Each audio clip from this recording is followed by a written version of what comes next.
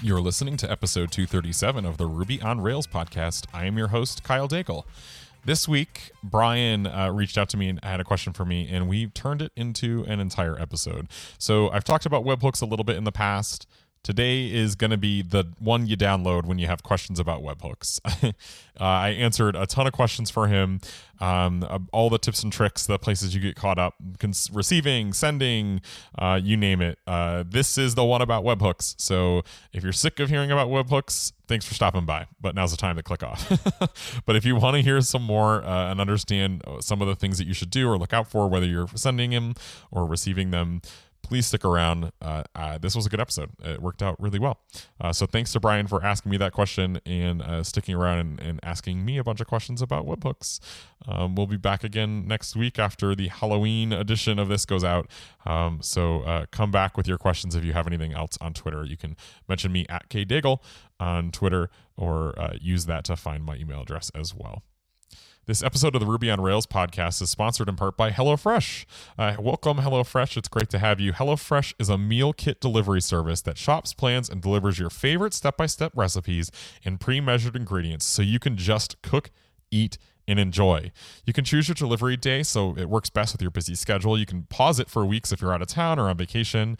The cool thing is all ingredients come pre-measured in handy labeled meal kits. So I've tried a bunch of these delivery services before, and HelloFresh was kind enough to send out a meal kit for me. And it was so nice just to actually have everything in a little kit, a little brown bag, all tied up with absolutely everything I need, nothing shared amongst them.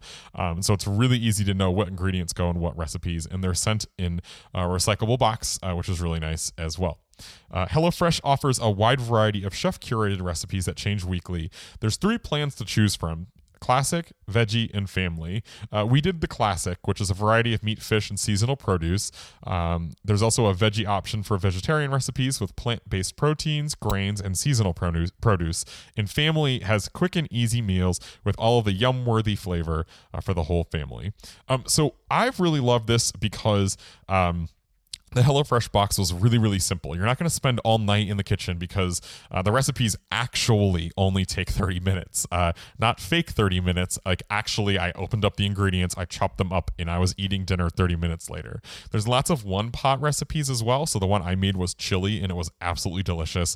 My wife said it was one of her favorite recipes as well. And it was just one pot, very quick and easy to clean up. I used the bag for all the refuse from the recipe. So all the vegetable parts and everything go back in the bag that you got your ingredients in, which was really nice.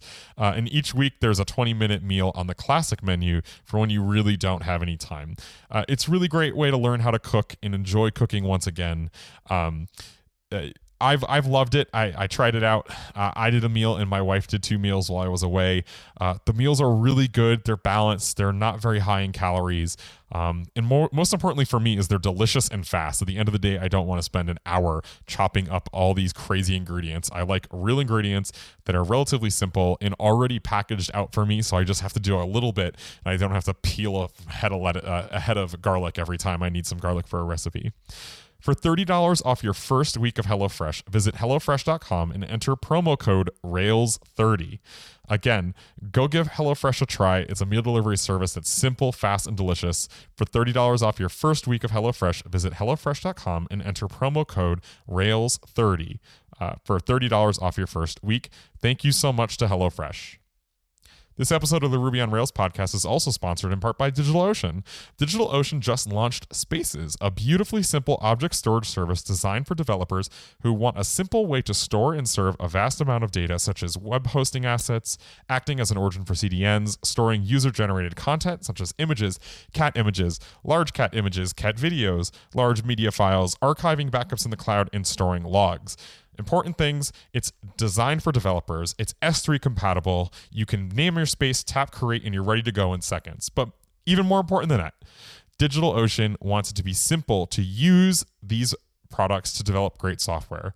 And to do that, they've removed a bunch of friction. You don't have to worry about a million different things for pricing, a bunch of calculators. Spaces is available for a simple $5 per month price, and that includes 250 gigabytes of storage and 1 terabyte of outbound bandwidth. That's a lot of cat gifs. There is no cost per request, and additional storage is priced at the lowest rate available, 1 cent per gigabyte transferred and 2 cents per gigabyte stored. Uploads are free. Spaces provides cost savings of up to 10 times, along with predictable pricing and no surprises. To make it easy for you to try for both new and existing DigitalOcean customers, you can get started today with a free 2-month trial of Spaces by going to do.co/Ruby. Thank you, DigitalOcean, for supporting the show. Finally, this episode of the Ruby on Rails podcast is sponsored in part by Rollbar.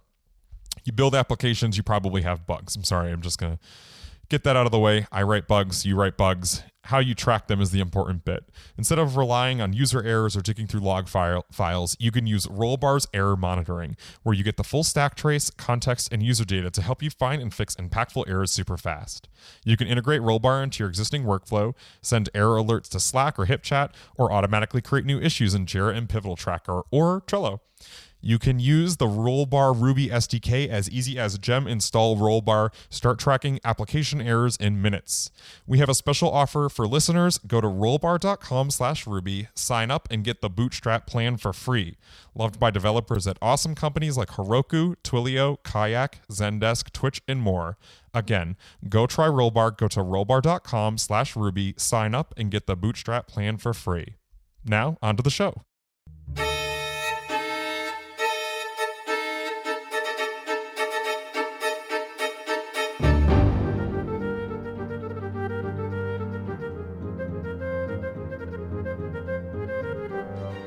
So we had a storm like this weekend. Yeah, my parents lost power today. Yeah, we lost power too. Luckily, we apparently, so I was ready to complain, but apparently a lot of people had power out for a longer time. But the reason I want to bring this up is I feel like my problem is a pretty good analogy for programming, because I want a generator now. But in order to have a generator, you need to have a fuel source, and I don't have a fuel source that a generator likes. I use oil. Yeah. So now I need propane. So now I got 2 problems. You need a big propane tank in. Yeah. Oh, yeah. That I need stinks. a big propane tank. And then I'm going to use that propane tank to power my generator. How long would a grill, how long would a 5-gallon grill propane tank last? I've looked this up. About 5 hours, I think. Yeah. Oh, really? Yeah. I mean, what kind of power are we talking about that a generator is going to actually? 11,000 watts. I don't know what. Can you equate that into human terms or devices, or like that'll power your gaming PC for 6 hours? Or 20 amps is roughly 20,000 watts, I think. 20 amps. I think we're in very muddy waters. 2,000 watts. Might be off by an order of magnitude. It's been a long time since we did any physics work. Anyway, you know what? Let's just stick to what we also don't know, and that's programming. Oh, hey, I never claimed to know programming, so that's all on crap. You. All right, well. All right, see you next week. Now we have 2 problems. No fuel source. No, Speaking of fuel. Yeah. Oh, no, I was going to let you segue. Yeah, we made a fire in our fireplace this week because it's starting to get cold here in North Dakota. It being October. Yeah. It's starting to get very, very chilly. So. Oh my goodness, we're missing we're missing the most important part. This is the Ruby on Rails spooktacular Halloween episode. Oh yeah, we should have done some sort of theme like. I'll just pepper in some like scary sound effects. Yeah, you know what's really scary? Webhooks. Great segue. So at work, we've been exploring the idea of using webhooks. And I thought, hey, I know nothing about webhooks, but I know someone who does know more than nothing about webhooks. Yeah. And that's you, right? Yep, exactly. So I'm going to dive right in. First step of advice. Oh, man. Don't use webhooks. Speaking from experience or? Yeah. No, I mean, so we've talked about webhooks a fair bit on the podcast before, and it was kind of funny because Brian was, Brian pinged me and was like, "Hey, what are we gonna talk about?" And we were coming up with ideas, and then Brian was like, "Oh, let's just chat about." I'm right here. You can say you're gone now. And so I think we're going to cover a couple things, and so this might just become the canonical webhook episode for what it's worth. But that's quite a claim. At 3 minutes in, that's a pretty big. That's a pretty big. Pretty big shoes to fill. 27 minutes to screw it all up. So we can see where this goes, but basically, like. So a webhook in its simplest form is essentially just an HTTP post, right? Yeah. So like a form submission. Right. And then depending on the service itself, it can get fancier than that. And so usually in any sort of financial service, a webhook isn't just a sort of fire and forget, meaning, oops, maybe you'll get this. Maybe something happened. The webhook needs to know that it worked. Right. Or the maybe once system definition. And so with that, the thing that's a little tricky is that, obviously if you lose webhooks, they just kind of go into the ether, and that's not great. And so most financial services like Stripe and PayPal and everything, they do like exponential back off. And I bring this up early in the conversation only in so much as to demonstrate that a system like this at scale ends up getting tricky, right? Because you have you have a fair number of moving parts, and sure, you can just slap in a queuing library and hope that everything's good, and that's totally feasible. But I want to call it out only because it's one of those things that it ends up getting a little tricky if you pass enough events through it. If you don't pass enough events through it, you can be pretty, full featured, I guess. So for like a run of the mill baby Rails app, like you're not going to probably run into a lot of these issues right away. Yeah, because in a run of the mills Rails app, what you would probably just do is something very simple. You would have a background job, and we'll just assume it's like Sidekick or something like that. Sure. And then when an event happens, you would queue a webhook, and that job would actually go out to the third-party server, and deliver the webhook. And so there's kind of a couple ways to do the queuing side, right? What you don't really generally want to do is populate the entirety of the event in the web request. And so to do that, you would normally say, click, submit, the action takes place, and then you want to fire off a webhook, and then you would populate the entirety of that webhook event. And that might be a lot of data depending. So my first little tippity tip of the day, the spooky tip of the day is keep your webhook payloads tiny. That's my advice. How tiny are we talking? Slim is how I like to describe it. Only the essentials. Only the essentials. Only the stuff that you need that is specific to the event that has happened and cannot be repopulated by calling an API. Oh, that's my opinion. Okay, so give them just what they need, and then they can backfill by making an actual call to the API if they need it. Yeah, and to be clear, that is optimizing for the sender, not the receiver, right? Like that is optimizing for the server, not the recipient. And so for things like chat apps and such, they really enjoy getting huge payloads because they can build the entire message without calling the API, right? But in my opinion, especially if this thing is ever going to hit some degree of scale, I would optimize at the very first for slim payloads, because if it's slim enough, you might already have all the information you need to populate the payload without making extra database requests inside of that initial submission. So you hit submit, and then you have all the data, and then you can just say background job and queue with this data and send this off to so-and-so. So that's like the simple way, but generally speaking, you end up getting to the point where your webhook payloads have more data than you have in the request, and you need to populate it with some information. And so the background job can do that. You can have that job go to the database, go to Elasticsearch, go to S3, go wherever it needs to go to populate the data it needs, and then it can send that off. And usually you do that in the background job because it takes time, and you don't want to add 50 milliseconds or 100 milliseconds to every web request that is shooting off a payload. Now, again, you may not care, but that is one of the trade-offs that you have to kind of think about. I care a little bit, but so what's a typical? So webhooks are quite. They're around GitHub quite a bit, right? You guys use them for a lot of stuff, yeah. Yep. Mm-hmm. So what kind of? Well, I mean, there's things that you shouldn't use webhooks for, right? How do you mean? Are there, so like webhooks, because of the fact that they're not really immediate or like not necessarily immediate, I guess, you shouldn't necessarily use them for things that are like time sensitive or or when you're expecting like an immediate response. Like you wouldn't want to use webhooks for like a sign up process or something like that, right? Because that would just be silly. Yeah, I mean, it kind of just depends on your like business requirements, because a webhook in and of itself isn't necessarily like a bad idea for workflows where you're holding someone, like where you're saying, okay, hold on, I'm going to go check on this thing.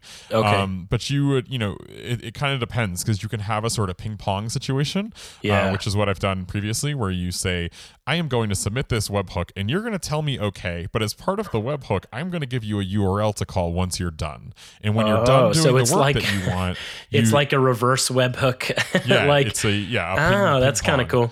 And so that way you give the worker time to do its job, because the one thing that you almost never want to do as a recipient of a webhook is do work in line. Right. You don't want to receive it, do your work, and say, "Yep, I'm done." Now that's not always true, especially in the billing world. Right. The billing world generally. I'm ahead of you, my man. The billing I was going to say, you said almost never, and I feel like there's never. The billing world generally, presupposes that a 200 response, a 200 okay response means, yep, okay, bill that. Or sometimes you have to populate a payload to do that. But I mean, generally you do everything out of band. And so that's kind of my recommendation. So ping pong is one way. You can also do a long held connection, or more commonly referred to colloquially as streaming, right? You have someone just waiting and holding a connection open to your server, and then you send things down. We've talked about that a fair bit with Brit, using something like Action Cable, right? Pusher. That's another option if you have a few number of recipients. My recommendation would be potentially to do that, but that has its own sort of right. I was going to say, I don't know a ton about Action Cable. Are there like bigger infrastructure requirements for something like that, like where you need to support multiple open streams, or does Action Cable the difference that's the tricky bit, is because when you're doing anything with open connections like WebSockets or whatever, is you're holding those connections open, so you can only accrue as many of them as your server will allow, like memory and CPU constraints. And so with webhooks, you control the flow. You are the train conductor. You are saying when these things are going to go out, and sometimes there might be backups because there's more events than deliverers, but it's different than a streaming process where you might have you kind of have two problems, right? You have to take these events and train conduct them to the right streams. Yep. Then you have to hold the streams open and manage them. So you kind of trade one thing for another. Now, to be fair, though, you can avoid the stream management if you use a third-party service tool, library, etc. So if you use something like Pusher or something like that does the real-time management for you, then you don't need to worry about it as much. And so usually, like, instead of webhooks and stuff like that, I usually just sort of move towards Pusher, or a tool like it for smaller projects, side projects, or small businesses, just because you pay them, $20, $50, whatever, and then you don't have to deal with any of the downsides of webhooks. But it it has its own trade-offs, because then you're managing the number of people that can listen to you at a time. Sure. So in the event of, I'm sure this has happened at GitHub or, other places, there's been a backup of webhooks, or, something has happened and all of a sudden the webhook queue is overrun. What's the solve for that? Is it just throwing more, deliverers at the problem until it's resolved, or is there a more elegant way of doing it? Let me dive into all the ways that webhooks go wrong. Oh, yes, this is exciting. And so the first one I'll start with is you are making an outbound connection from your server, which is rare, right? And so this is important because if you use any sort of custom or internal DNS settings, it's possible that your webhooks won't know where to go. So like if you have like tenanted or like subdomains or something like that. Well, it's more so like a server process, that is managing DNS for you. So, at home you're using, Google DNS or OpenDNS or whatever, but on your server, it's likely that your SRE team or operations team has set up, DNS specific for you or for your app and your server cluster, etc. And so generally that at some point refers to the public internet, but you can get into trouble there where the DNS blips or has problems, and then suddenly you can't get to the outside internet. But normally when this happens, it doesn't really matter because you're only caring about your internal internet, because most web servers do not talk out to the internet. They only talk into your internal network. So that's like one little catch that you should look out for is make sure you understand your DNS setup. And then potentially cluster off your webhook deliverers, so that way they're just talking to the public internet and are potentially in like an Amazon VPC or something like that to keep them separate. So that's one thing. The other thing is understanding the pattern in which you're getting calls to third parties. And so what I mean is you trigger an event, and let's just say that event triggers 100 webhooks and they all go to the same exact host. You can imagine that at some point that exterior host, that third party host, is going to start slowing down and be in responding. Let's just say that, for whatever reason, there's too much traffic, their server's not set up correctly, so on and so forth. And so then your overall webhook processing is going to slow down as well, right? So instead of doing it in 1 second, let's just say it takes 10 seconds for every single one. Exactly. Yeah. So now you're paying a tax of 9 seconds on every single request sent to that URL. And so this is where quality of service comes in. You need to ensure that when you're sending webhooks to a single URL, that URL's performance doesn't impact the overall performance of your infrastructure. So do you kind of treat that, and basically if you're sending them to the same URL, you would do those in kind of its own little queue and wait on their own, so that if the first one to that server takes a long time, then you're using that same worker or deliverer or whatever. So basically the only one who gets penalized is the one that's taking a long time. Yeah. I mean, again, it really depends on, if, like how many exterior servers you intend to have. Sure. Right? Because if your infrastructure is set up that it's like a finite number or a relatively small number, then yes, you can just have one queue per URL essentially, or something like that. Another option is you essentially just like hash the URLs, so that you basically are saying, given a URL, I want to make sure that it is deterministic what host it's running on, like what server is pulling the job and sending the webhook. So that way, it only impacts a subset of consumers, but not all consumers. Does that kind of make sense? So yeah, Google would be hashed into worker 1, Yahoo would be hashed into worker 2. When Google gets slow, Yahoo doesn't get slow. Does that make sense? Yeah. So that's kind of one option. Another option in my sort of second spooktacular tip of the day is... We're trying way too hard here. Oh, don't worry. There's a candy segment later. This is amazing. So you need to make sure that you... when you set up the webhook setup for the first time, and you tell your consumers and you set up that initial worker, that you have a pretty strict timeout. And so lots of HTTP libraries in various languages will time out at 30 seconds or 60 seconds, or which to is be honest, way not at too all. long for webhooks. Right. And so that's going to hold that worker for that amount of time. And that's kind of crazy. So I would pick the quickest amount of time. I would push for 5 seconds and then settle for 10 seconds as the amount of time before a timeout would happen. Does that make sense? Yeah, no, totally. And so that's another thing that you need to do. So let's just assume that you've solved this problem in some fashion. This still doesn't stop you from being impacted, right? Because even if you segment them off to a subset of servers, their own queue, right, you're still processing a lot of workers and a lot of jobs for these webhooks that are never actually going to go anywhere. Right. And so one of the things that you should look into is essentially having your webhook service, or in your main application, because we've kind of been talking as though it's just a background job. So we'll just continue using that analogy for now. Is that you can essentially say, if there's so many timeouts at a time, I would like to flip a circuit breaker locally and just stop trying to send webhooks to that service. And so that's to the a particular endpoint. Yep, to a particular URL or host. Sure. And so that kind of assumes a couple things, right? That assumes that you can do that you have something that can do circuit breakering, that would stop the deliveries here. It also assumes that you have some sort of idea of retrying, because if you don't have any retrying idea, like that's probably not an awesome idea. We tried and failed, so you never get it ever is probably not a great solution. Right. And so like there's that. And then I think that at some point though, like let's just say like DNS resolution is bad. Like at some point I do think it's reasonable for you to say, you know what, I'm going to stop sending webhooks to you and I'm going to send you an email and just say like, your thing is down, turn it back on, click this button and we'll start delivering events to you again. But we're not going to like sit here and for a month try and deliver thousands of events, but none of them ever get through. So were all of these things, and I don't know if you have this knowledge because I'm not sure when webhooks came into being at GitHub specifically.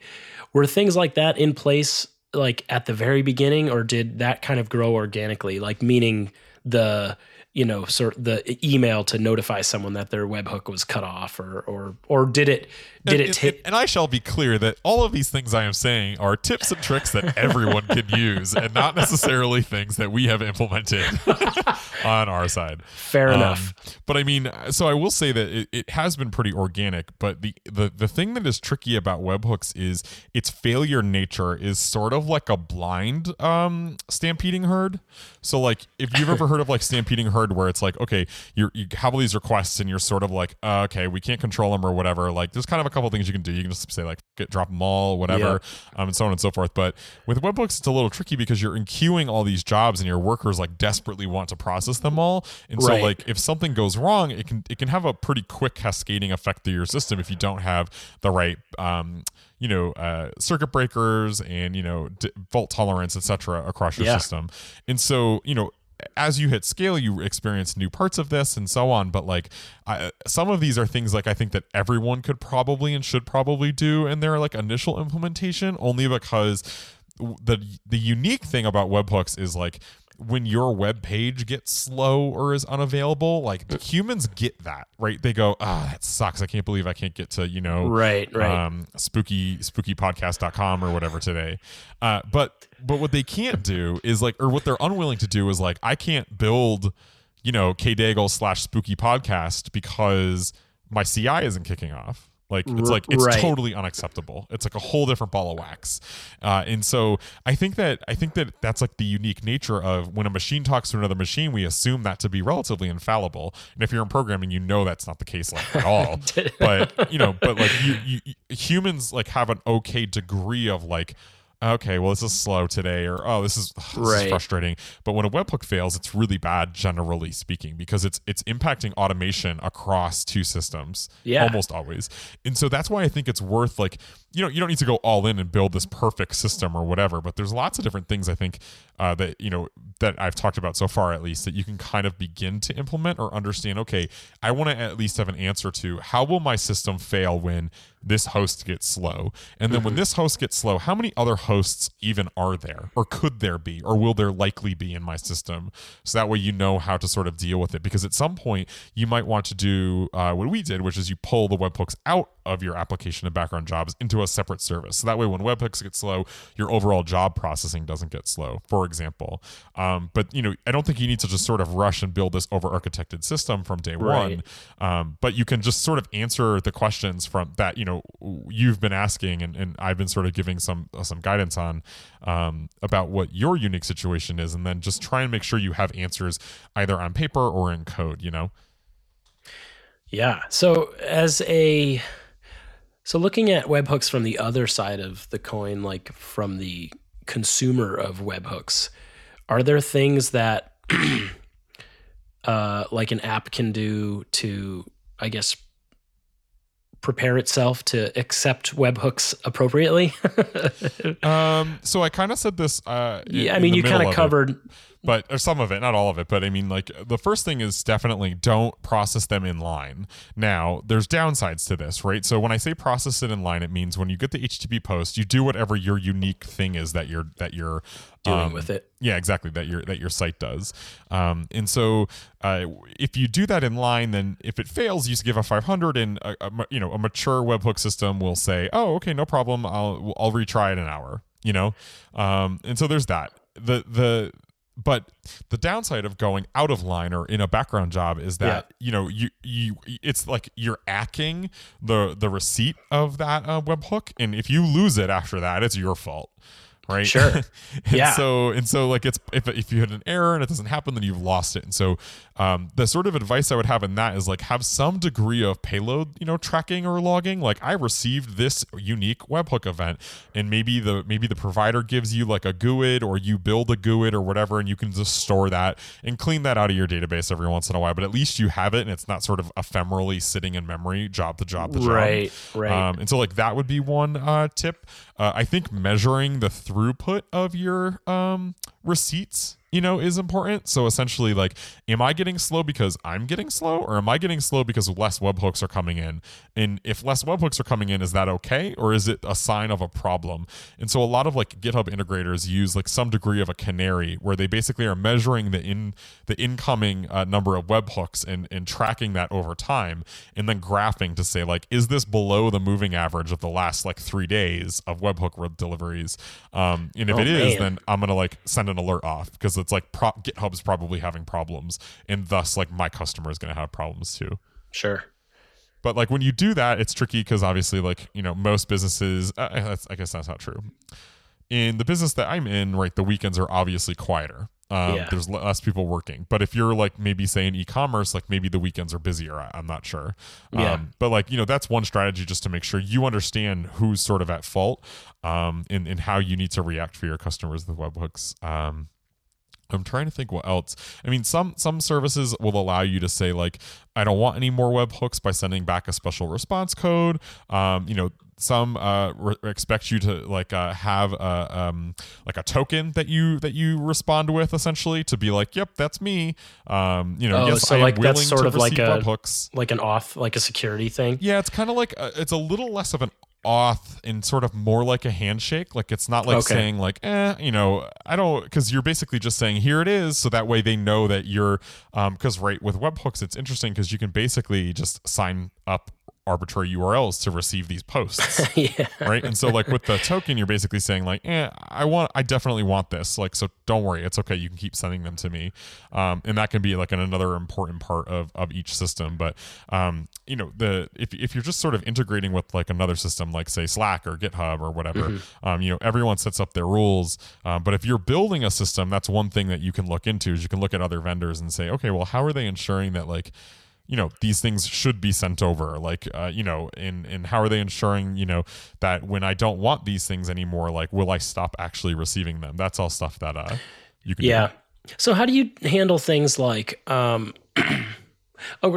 is it even possible, I guess, to make changes to like the payload that you would send? So like, as your app progresses, you might want to adjust what you're sending out in your webhook. Mm-hmm. What does that look like from is that just you need to notify the people that are getting webhooks, or is there a way to build it so that I guess you're going to, it'll be backwards compatible? Yeah. So, I mean, generally speaking for me, like I consider that payload additions are fine. Right. I want to add some information to this. So it's like database migrations, the same kind of rules apply. As long as you're adding data and not renaming anything or moving it or removing it, then it's just amending data. And so it's not really a big deal, in my opinion, to add that back in. Now, like if you think about webhooks as just in like an outbound API, inbound APIs all have versions. You can do the same exact thing with your webhooks by just doing an outbound API idea. And so you could have it set up where basically when the webhook is added to the database, it chooses a version, like and that can be the newest version of the webhook API, and then you basically can update that or change that as the client requests it. So that way you can keep a version history of all the of the different types of payloads that you want to send out to people. Sure. And then people can opt in. And that's generally like, I think the best way to do it. So that way you're not breaking anyone, because breaking webhooks, again, bad news bears. Yeah. But if you were to just say, okay, yep, you're version 1 because that's the version we're at when you created this webhook, that's pretty good. And then if I go, you know what, I want to try again. I'm going to put a new URL in and give this a shot.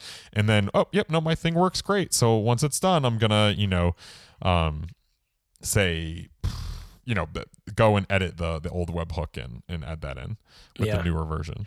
Now, is there any value to do you guys even have like a playground or like a testing area for any of this stuff? Or is it basically just send your webhook to a staging server and see how it works? You could definitely, do a staging server, and I definitely think you should.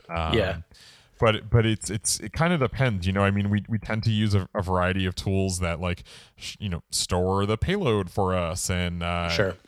And all of that. And so that's like pretty good. And so, yeah, I'm not super, I'm trying to decide how I want to say this. Like, we use a variety of tools to do like the internal testing, but it's not like a huge part of what we're, doing, I guess. Right. No, that totally makes sense as being the webhook kind of pusher, and not the consumer. Wow. You know a lot about webhooks, Kyle. See, and listen, before we started, what did you say? You were like, you better know enough. And I'm like, hit me, my man. I know too much. Yeah. I don't know that there's anything that I can think of to ask other than what you already covered. Is that all there is to know about webhooks? It is everything you need to know. This has been the canonical. So, okay. So what's the candy section? Well, Halloween is today by the time this is posted. I buy a good majority of my Halloween candy on Amazon. Are you? Oh, really? Yeah, and I price check it because I feel like that's like the with the local store. Yeah, with like a local Target. Is it a better deal? No, but it's not an egregiously bad better. deal. It's not it's maybe not financially better, but I did not need to leave my house, so that is a benefit. So are you going to take your kids trick-or-treating? Yes, we're going. What are the costumes? Cooper, my 3.5-year-old, is going to be Batman. Oh boy. And Max, my 4-month-old, is going to be Robin. This is what Cooper wanted. Amazing. Oh yeah. Well, our oldest, Avery, our daughter, she voluntold all of our costumes. So I saw that. Yeah. Oh yeah. It's a great picture, right? It's a pretty great photo. So she's Moana, and her little sister is the pig, Poa. Mom is Tafiti, who is a giant green island. So like she got a little creative with that costume. And then I, of course, had to be Maui, which was a bit of a stretch. But as you can see okay. Yeah. I'm wondering, can you post photos on the podcast page? Just tweet it and we'll make sure that. Oh yes. It'll just be my face. I'm not going to, it's pretty good. All right. Happy Halloween. Go and build yourself a webhook and then really enjoy the spookiness. Yeah, I'm very scared now knowing all of this. See? Don't do it. Follow tip number 1 and just stick to email. Don't use the webhooks. Integrate with Twilio and send faxes instead.